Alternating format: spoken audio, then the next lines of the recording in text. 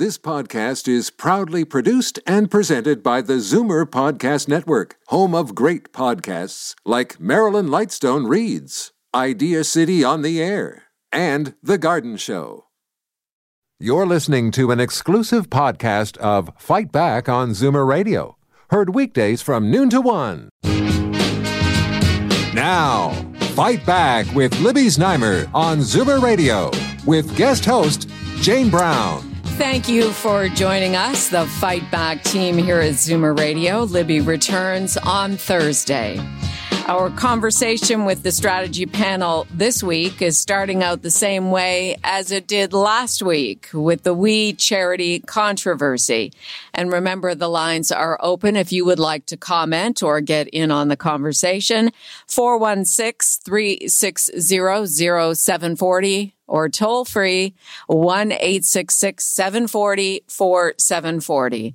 Our strategy panel is John Capobianco, Senior VP and Senior Partner, Fleischman Hillard High Road, Charles Bird, Managing Principal of the Toronto office of Earnscliffe Strategy Group, and Karen Stens, former Toronto City Councillor and current CEO of Variety Village. Hello, panel.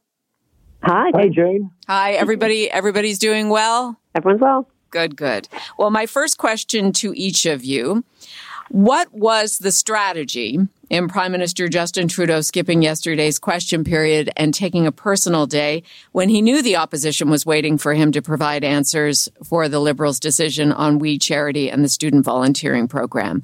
Charles, do you want to answer for the Prime Minister first? Well, speaking for the Prime Minister, no, I do not speak for the Prime Minister. Let me make that perfectly 100% clear. Right.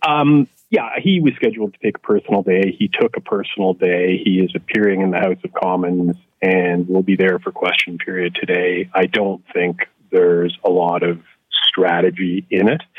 I will say a couple things off the top about the We Charity situation. The first is it's late July, so that will have something of a mitigating impact on sort of the public's degree of concern and awareness of what's going on. Second, COVID is obviously rearing its ugly head across the country in a way that is leaving a lot of folks very concerned. So that will also have a dampening effect on the impact of the We Charity situation. That said, it's a wake-up call for the government. I mean, clearly things have not been handled well at all. There are very serious questions to be asked and answered with regards to how this situation has unfolded. And, you know, in terms of the actual strategy of how to deal with a situation like this, job one is like rule number one, don't lie, right? Get the information out there, warts and all. Bring it all to light, preferably as quickly as possible, and let the dust settle. And, you know, the government has not done a very good job of that. And so we'll see what the Prime Minister has to say in the House today. Charles? Yes. Your thoughts? I think you mean John and or Karen. Oh, sorry, John. I got confused. I would have preferred Karen first. Go with Karen first? Okay, Karen, go ahead. Oh, no. No, to your question, was there a strategy? No, I don't think there was.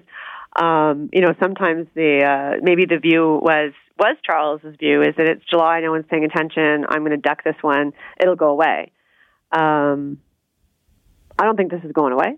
And I think that it is July, but it's one of those odd summers where everybody's home and everybody's looking at the news because we're home looking at the news. And I don't think this is going to be the end of the government. Minority government by any stretch of the imagination. But if there was any lessons to be learned from, day one of this debacle to, day 5 of the debacle, that the lessons aren't getting learned and that the government needs to be more transparent and forthcoming. And there is I think a general consensus that the pandemic is being handled well. But on a side note, there is a growing concern about the economy. And the idea that the government would hand out $1 billion without any oversight is something that the government needs to take quite seriously. And taking a personal day, I don't think was the right thing to do. What do you think about that, John? It felt strategic to me that maybe he wanted to see what they were going to throw at Chrystia Freeland so that he could prepare better for today, or is it, as Charles suggested, it was already scheduled? Well, it's easy to unschedule a personal day given the situation, and I think, I would say that if there was a strategy to it, Jane, it was probably that strategy you just mentioned, where they wanted to kind of see the kind of questions and maybe get the furor of it out on day one, and maybe hope that it dissipates on day two today, but also have the Prime Minister a bit more prepared going into question period, knowing that some of the hard questions or some of the tougher questions were asked yesterday, and that he might be in a better position to answer them today. But this is the kind of story that, as a government, you don't want to see play out day in and day out. You want to sort of, it's going to get a couple of days hit as it did, and you want to sort of see it kind of fall, into page 4 or 5 or 6 of the papers, for those who do still read the papers. So missing yesterday just allowed it to be another news story, because the news story is, of course, the WE issue and the controversy and the scandal around that, but also the fact that the Prime Minister did, it was a no-show. So it allowed the media and the newspapers and the pundits and others to be able, and the opposition more importantly, to be able to criticize him even further, to say, he's ducking, he's weaving, he's embarrassed, he doesn't know how to answer the questions. So notwithstanding the fact that he had a pre-scheduled personal day, which is fine, but, it's easy to be able to say, what, I'm going to punt my personal day to another day, and I'm going to go in the House, I'm going to take my lumps, and answer the questions as he should. Because I think, like Karen said, this is a story that, it's a narrative that's building around this government. And you've seen it with a number of the other ethics investigations that have happened with the Aga Khan and the SNC-Lavalin, and this is yet another one, where people are starting to think this government feels entitled, or that there's a Teflon exposure to them, where no matter what happens, they'll just they'll ride the wave and they'll get through it. We saw that with blackface during the campaign, where a lot of folks thought that the Prime Minister was finished and it was over. It did probably stop him from having a majority government and getting into a minority government. But still, I think that narrative is going to be what's going to probably hurt this government more than anything else. I do want to ask the three of you the best way for the Prime Minister to handle the situation in question period today. But I'm also curious to hear what you all thought of Deputy Prime Minister Chrystia Freeland's handling of the situation. Charles? Well, she's a stalwart. I mean, she has just proven through her role as Deputy Prime Minister that she is an extraordinarily capable public servant with a very adroit political touch. And, for a government that was sworn in 2015 with a huge amount of inexperience, at least around the cabinet table, just because a lot of them had been elected for the first time, she really shines as an example of someone who's able to take very, very complex and often sensitive matters and deal with them appropriately. And you can see that in terms of, how effectively she's represented Canada at the bargaining table with the United States, and also in terms of the provinces. In terms of, what the Prime Minister has to do, I mean, first and foremost, he's already done it. He's apologized, right? That was really, really critical. He's indicated that he's taking responsibility. But as I alluded to earlier, the bigger question is we need a fulsome accounting of exactly how this situation has unfolded the way it has. And that's the bigger challenge for the government. How do you lay out as much of the information as possible without breaching cabinet confidentiality or making public materials that simply should not be made public because of cabinet confidentiality? And those are the really difficult judgment calls that have to be made politically. And so time will tell in terms of just how much life this story has. I mean, Karen may be right. More people may be watching the news. I doubt it. I think more people are probably doing their best to enjoy themselves given, what are very difficult circumstances. And again, COVID is on the rise across the country. I mean, more than 200 cases in Ontario yesterday is a big, big problem. And it goes right to the stage 3 reopening. It goes right to the intractable problem of what we're going to do with schools in the fall. And Canadians have a lot of things to be worried about right now, and I'm just not sure We Charity is one of them. We will talk about that as well with our strategy panel here on Zoomer Radio's Fight Back. Jane for Libby, along with Charles Bird, John Capobianco, and Karen Stintz. They are here every Tuesday between noon and 12:30. John, what about Chrystia Freeland's handling of the situation yesterday? And I wonder where Andrew Scheer is positioning one of his statements of late is, you Liberals need to choose another leader. I wonder if having Chrystia Freeland take the heat for the Prime Minister yesterday was a good idea in light of that messaging. Well, and also Quebec Premier Legault was suggesting some time ago that maybe the Prime Minister should step down and allow Chrystia Freeland to take over the helm while the investigation is going on. So there's John, I think that was the Bloc Québécois. Yeah, that was Blanchette. Big Charles, thank you for that. There was a big difference for that. Yeah, there is a big difference. I stand corrected. But yeah, there was somebody else that was calling for Chrystia Freeland to be leader. I think, and Charles said it right with respect to how she was handling the issue and how she's handled the issue and how she's handled herself. The fact that she was a former journalist, I think, helps a lot, because obviously she can think like a journalist and respond to questions in a way that would obviously try to make journalists feel a bit more fulfilled and getting the answers that they want. The challenge, of course, with the Prime Minister today is trying to answer the questions in a way that he can, given the fact that that Chrystia Freeland was doing it yesterday, and there'll be a lot of people comparing and sort of seeing who answered the questions well. So I think that'll be a challenge. But as far as what the government needs to do, what the Prime Minister needs to do, I think the apology certainly helps. The fact that it was late wasn't helpful, but the fact that he apologized takes that away from the opposition. The fact that the opposition, demanding an apology, well, that's off the table now. Mm-hmm. Now that he's given the apology, but I think the transparency, I think him going to committee, releasing cabinet confidentiality so that there's a full disclosure of the exchanges of emails and discussions that happened leading up to the announcement. All of that. The more transparent you are, the more open you are, the less you're seen as trying to hide issues or trying to be funny or too cute by half by claiming confidentiality of cabinet. Whilst he was able to release confidentiality in other matters, including the SNC-Lavalin. That's where I think he needs to be able to be. The more transparent and the more accountable you are, I think Canadians will sort of realize that where the mistake was, and if it was in fact intentional or if it wasn't intentional. We're talking about the We Charity controversy, and if you would like to comment here with our strategy panel, the numbers to call are 416-360-0740, toll free 1-866-740-4740.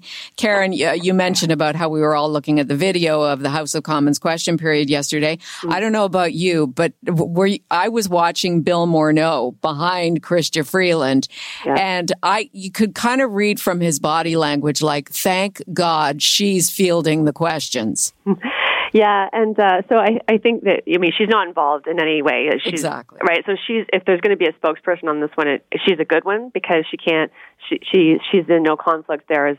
She's had no dealings with the charity, and so she's clean on that one.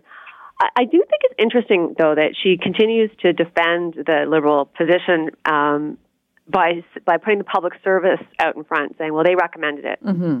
And that could get a little risky for her, because there's lots of elements of this scandal that have not yet been answered yet. I mean, I say scandal that really wasn't, in fact, the public service that recommended that a charity deliver this program. And it would be interesting if it was, because the federal public service showed incredible aptitude at delivering the CERB, the wage subsidy, the programs, emergency relief programs.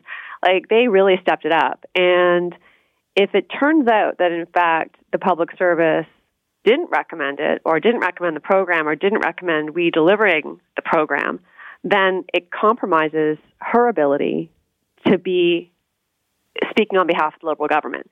So it is a curiosity to me. You know, she was very forceful in that, no, the public service recommended it, happy to stand here and take questions, defending the record of the government. And that could unfold badly depending on what we later learn. And you wonder, some of the players in the background, I'm thinking about Rachel Wernick, and without getting too deep in the weeds, she is the Assistant Deputy Minister with Employment and Social Development Canada. Rachel Wernick has said she's the person who recommended that the student service grants be administered by a third party and that it should be We Charity. And that's what Prime Minister Justin Trudeau has been corroborating. So, Charles, is Rachel Wernick about to become a household name? I mean, how will where will the responsibility land in all of this? Assistant deputy ministers rarely become household names, so I don't think Ms. Wernick has much to be worried about. She's also, by all accounts, being very forthcoming with her role in the process by which We Charity was recommended to deliver this particular service. And let's remember, I mean, the government has been operating at warp speed since March in terms of getting money out the door and in terms of supporting Canadians. And one of the inherent challenges of finding placements for students is the fact that, you know, things like CERB and other successfully delivered programs, as Karen notes, have largely been based on Canada Revenue Agency records, which has made life a lot easier for the government in terms of getting money to where it needs to go. And that just isn't the case for the majority of students. And so that was also one of the inherent challenges in terms of how do you develop something that allows us to get money and jobs to young people in a timely fashion. And yet the other issue in all of this is that the money that would have been paid or may still be paid through a different organization, these volunteer students, is less than minimum wage. It worked out to about $10 an hour, and that could actually violate labor laws. So there's another issue, Karen. Yeah, absolutely. Absolutely. Just to clarify that for a second, I mean, the way the program was originally conceived and structured was that a young person completing 100 hours of work would receive an honorarium of $1,000. And so, yes, that does work out to $10 an hour per se, but it also says that if you don't achieve the 100 hours, then you get nothing.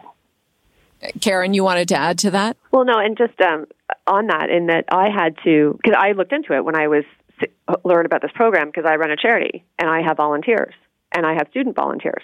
And I have a need for volunteers. So I actually went to see how I could access this program.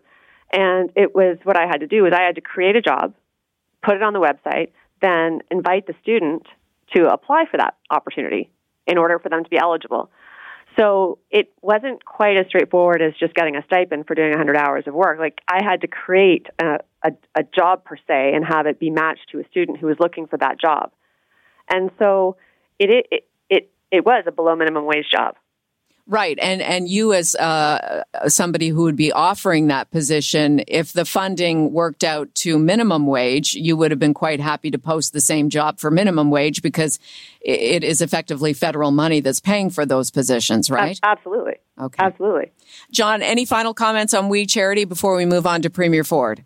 Well, no, and I think that's sort of the issue that's going to be coming out. I think more and more folks are starting to realize exactly what the details of the plan were.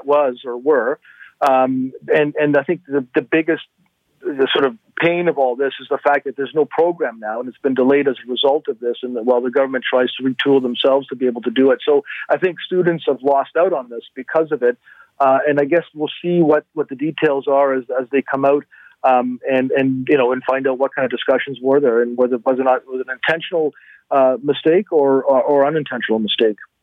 Let's switch topics now to Premier Doug Ford's ongoing handling of the COVID-19 crisis in Ontario. Charles, your thoughts on his decision to move every region of the province, with the exception of Toronto, Peel, and Windsor-Essex, into Stage 3 this Friday? It's certainly in keeping with the progress into Stage 2. It does have a different feel, however, given what's happening in the southern United States and what's happening in other parts of Canada at the moment, where we're seeing the persistence and the virulence of this virus.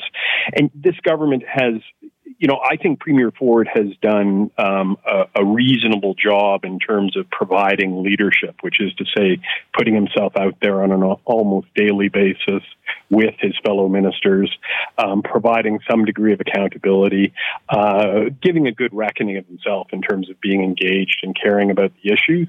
But we've had two really huge setbacks. One in terms of testing overall, which took the government way longer than it should have to resolve and still remains an ongoing challenge. And secondly, long-term care homes, which is not going away, which is highly problematic. The commission that has been announced, there just aren't the details that we were expecting to see. I mean, this commission was supposed to be hard at work by now, and we're still missing fundamental details. But the big problem is schools and what they do about the schools problem, because they have a wolf by the ears at the moment, which is to say, it's the last place you want to be, but you dare not let go. And they have to make a fundamental decision as to whether they're going to open schools full time, what that's going to look like, how much additional classroom space will have to be found to facilitate social distancing among students.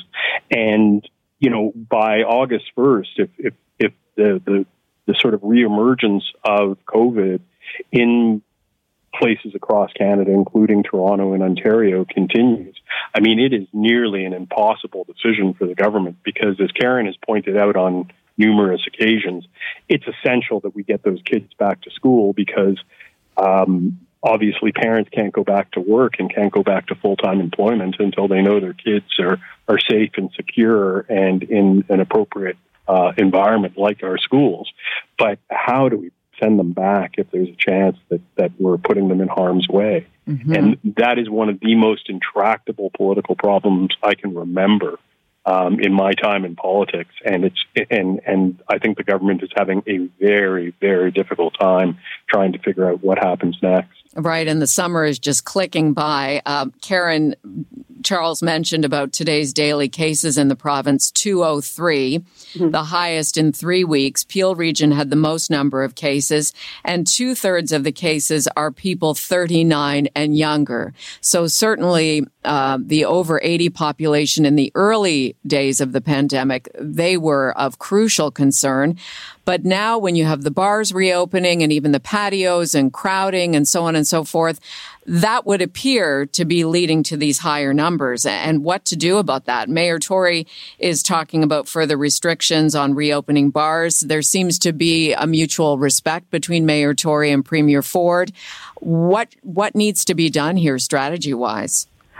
Well, it is certainly difficult because there's certainly an emerging group that is talking about the importance of opening schools and a more balanced approach to dealing with the virus and our response to the virus. And then there's the other group that is very committed to making sure that we get our numbers down as low as possible to the point of even having nothing. And so it's not clear to me how it's going to resolve itself, because you can't have both. You can't have a strategy to wipe out the virus and have it go to nothing before you reopen the schools. Mm-hmm. And then if you accept, okay, there has to be a balance in the approach, then what is the number that we're willing to live with?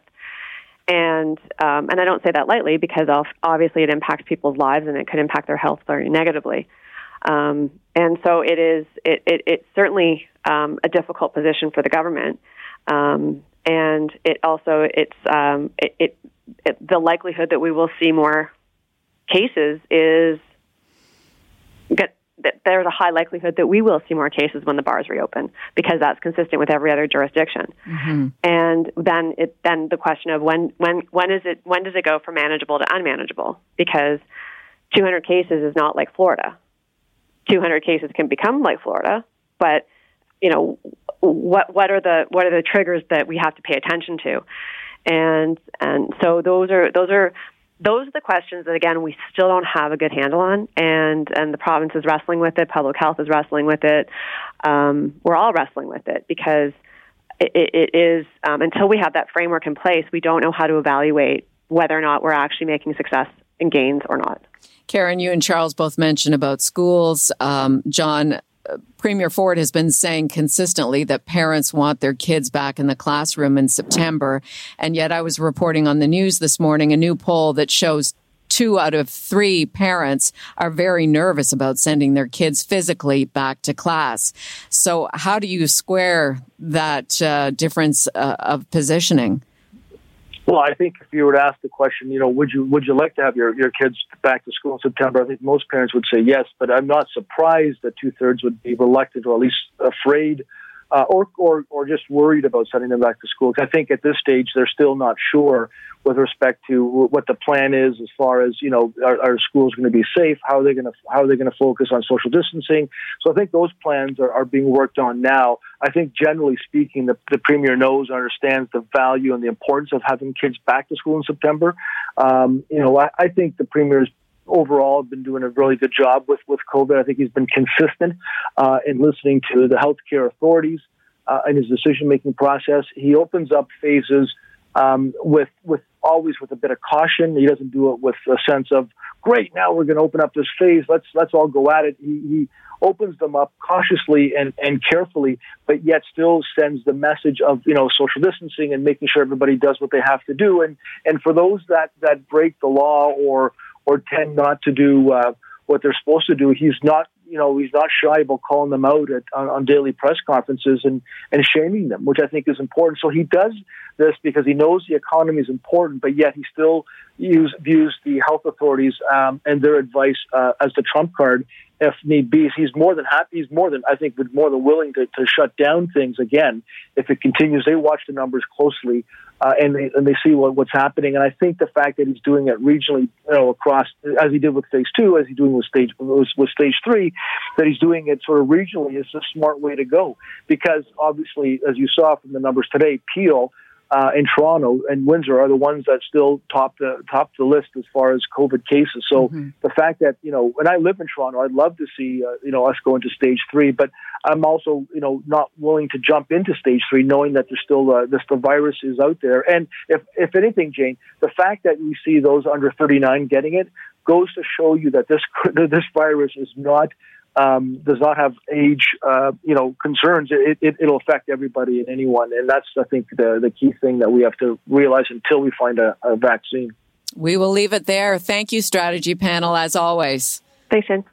Thanks, Jane. Thanks, Jane. Libby will look forward to chatting with you when she's back. Well, she's back on Thursday, but she'll be with the Strategy Panel next Tuesday. John Capobianco, Senior Vice President, Senior Partner, Fleischman Hillard High Road. Charles Bird, Managing Principal of Earnscliffe Strategy Group in Toronto. And Karen Stintz, former Toronto City Councillor and current CEO of Variety Village. You're listening to an exclusive podcast of Fight Back on Zoomer Radio. Heard weekdays from noon to 1. You're listening to an exclusive podcast of Fight Back on Zoomer Radio. Heard weekdays from noon to 1. You're listening to an exclusive podcast of Fight Back on Zoomer Radio.